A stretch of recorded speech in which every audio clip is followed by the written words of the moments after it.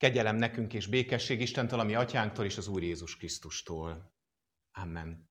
Hallgassuk meg Istenek igéjét, ahogyan egyházunk kijelölte a mai vasárnapra, Hatvanad vasárnapjára az ige hirdetés alapigéjeként, hogyan meg van írva Pál apostolnak a Korintus városában lévő gyülekezethez írott második levelében, a 12. fejezet első 10 versében a következőképpen Istenek igéjét helyünkről felállva hallgassuk meg.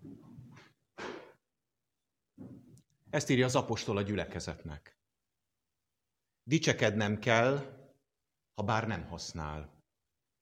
Rátérek azért az Úr megjelenéseire és kinyilatkoztatásaira. Ismerek egy embert a Krisztusban, aki 14 évvel ezelőtt elragadtatott a harmadik égig, hogy testben-e vagy testen kívül nem tudom, csak az Isten tudja.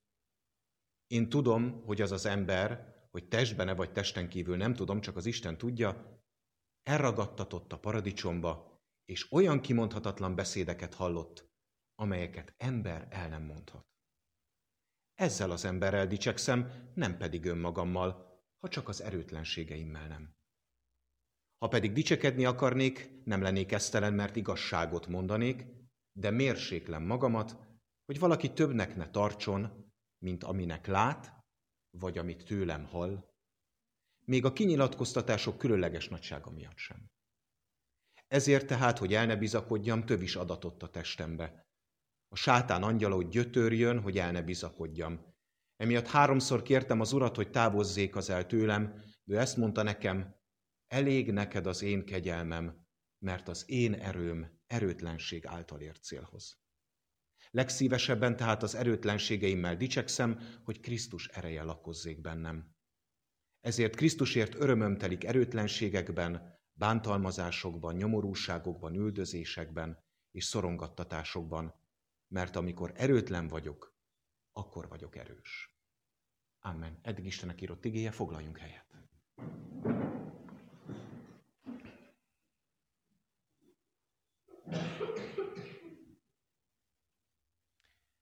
Sok-sok szimbólum van a kereszténységben. És ezek a szimbólumok mind egyrészt azért is vannak, másrészt olyan az alaptermészetük, hogy amikor meghalljuk őket, vagy éppen látjuk őket, akkor egy sor asszociációt indítanak el bennünk, hova tovább egész teológiai megfogalmazások az eszünkbe juthatnak. Beindítják az agyunkat, a szívünket, az érzelmeinket is, egyfajta pavlovi reflexként, ez a szimbólumnak a sajátossága. Mindannyian tudnánk sorolni egy csomó ilyen szimbólumot, amelyek ebbe a körbe tartoznak, ilyen például a kehely, a hajó, a kenyér, a jászol, a templom, a galamb, és persze a kereszt is. És ez utóbbi szimbólum, a kereszt, rengeteg mindent is jelenthet. Mikor meghalljuk, meglátjuk, akkor egy csomó minden elindul bennünk.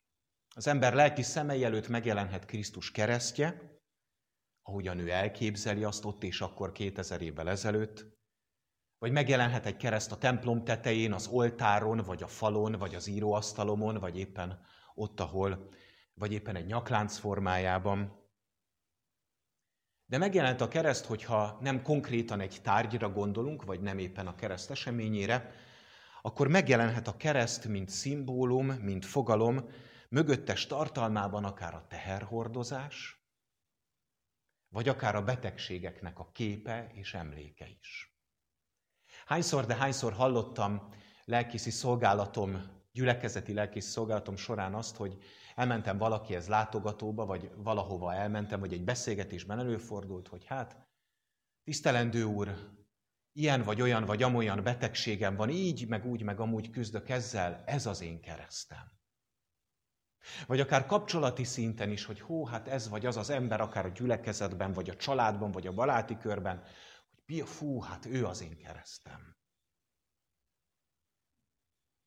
Sokszor csak bólogattam erre, nem mondtam semmit, igyekeztem ott lenni, jelen lenni, de hogyha a pastorális helyzet engedte, akkor elmagyaráztam azt, hogy a betegség nem kereszt.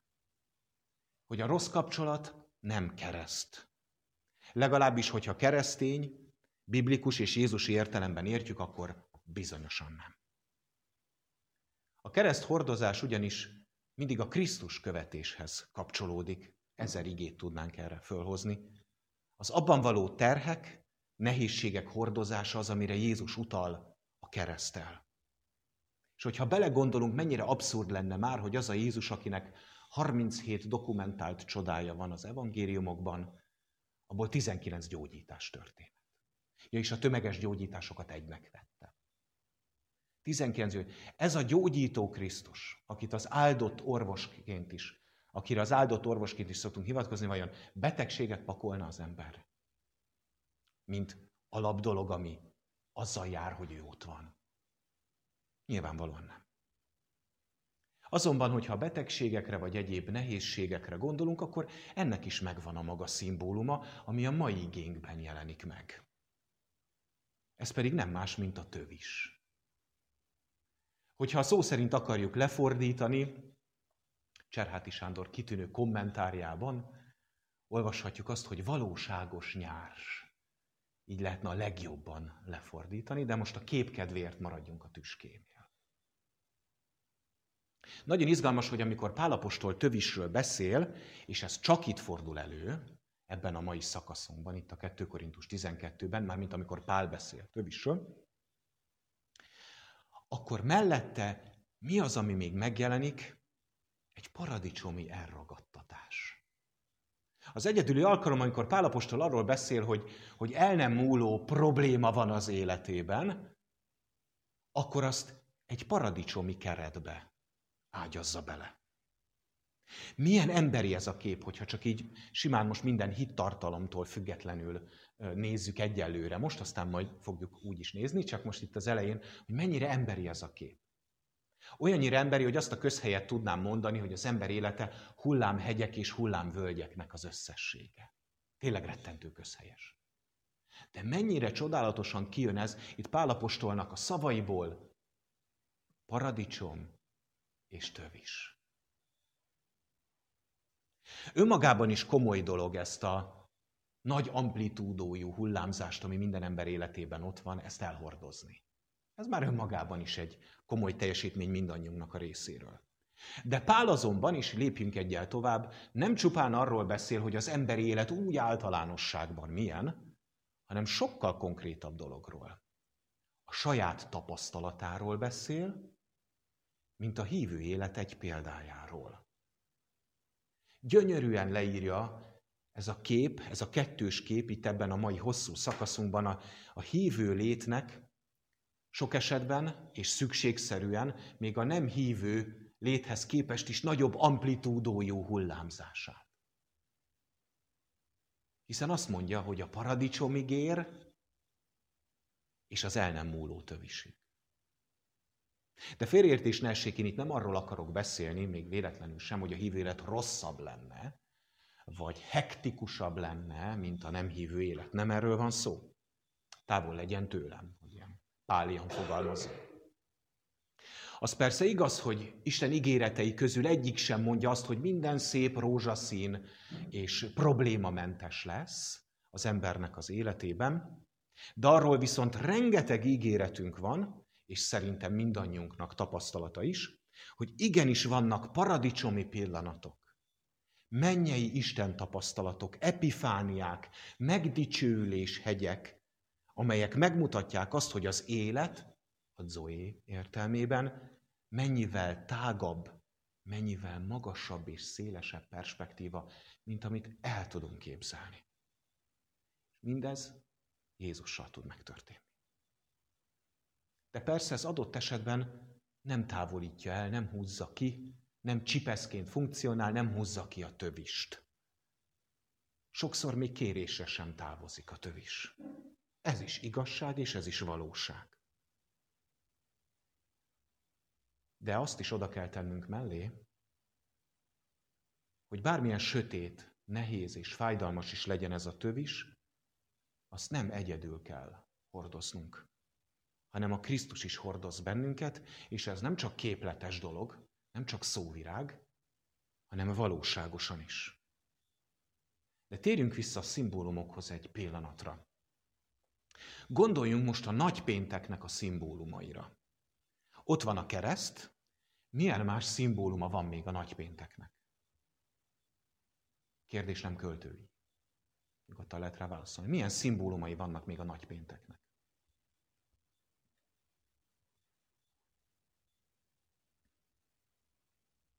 Kereszt. A töviskoszorú. Bizony.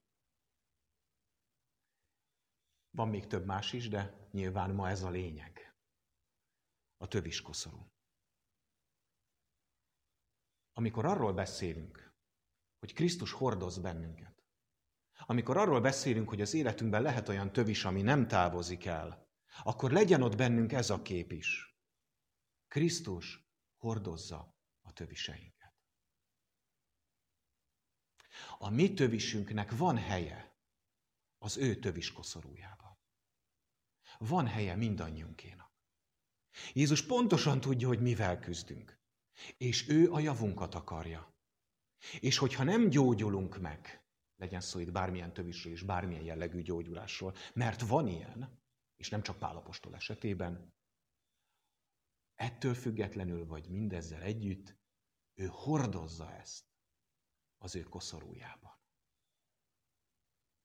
Jézus nem árul zsákba macskát. Van úgy, hogy marad a tövis. De azt nem egyedül kell hordozni, hanem vele együtt. És higgyük el, és ez nagyon fontos, hogy ő hordja a nehezebbik felét. Ebben biztosak lehetünk. Így amikor azt halljuk, ahogy Pál apostol mondja, hogy elég neked az én kegyelmem, mert az én erőm erőtlenség által ér célhoz, pontosabban Pál írja, nem ő mondja, de ő írja, akkor ott nem arról van szó, hogy na jó van, ne pattogjál, fogjad be a kicsi szádat, és elégedj meg azzal, amit van, ne reklamáljál, hanem arról van szó, hogy tudd, hogy az Isten törődik, és foglalkozik veled, és az ő hatómi volta nem függ a mi kondíciónktól, képességeinktől, tövisességünktől, mert ő hordoz. És így sokszor látszólag alkalmatlanul is, vagy képtelenül is, de mi is hordozói lehetünk az örömhírnek. Így hát ez az ige nem arról szól, hogy az Úr erőtlenségre akar benneteket kárhoztatni, hanem arra akar megtanítani benneteket ez az ige, hogy az Istenben vetett bizalom az előbbre való kell, hogy legyen, mint a csak saját erőben való önbizalom. Mert ott találunk csak igazán a már említett paradicsomi utazásokkal, epifániákkal és isteni tapasztalatokkal teli világra, ahol az emberi erő véget ér. Ott kezdődik ez a tapasztalat. A tövis sokszor marad, de nem vagy egyedül. És ezen felül mindig ott kell legyen a remény is, hogy újra és újra találkozhatsz a gyógyító Krisztussal. Ámen. Imádkozzunk.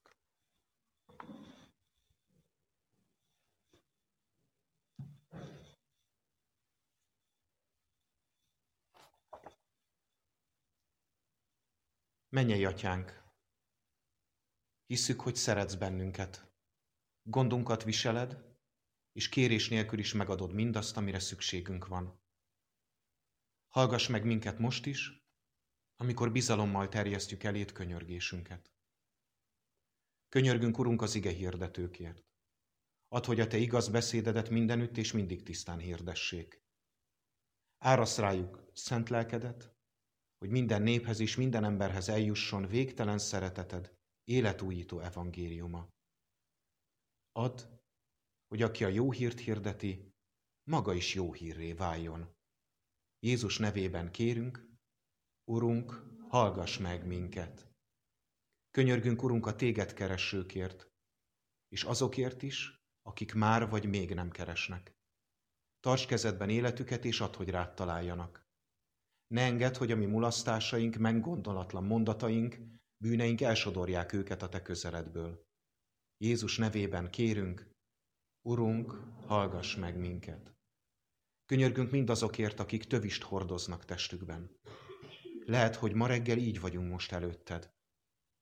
Urunk, kérünk, vedd el tőlünk ezt, add, hogy megtalálkozhassunk a gyógyító Krisztussal, aki minden emberi képzeletet felülmúló módon egészé tudja tenni életünket.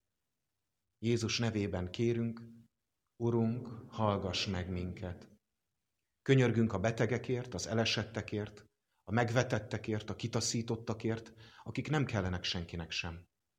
Szánd meg őket, tekints rájuk, légy a közelükben.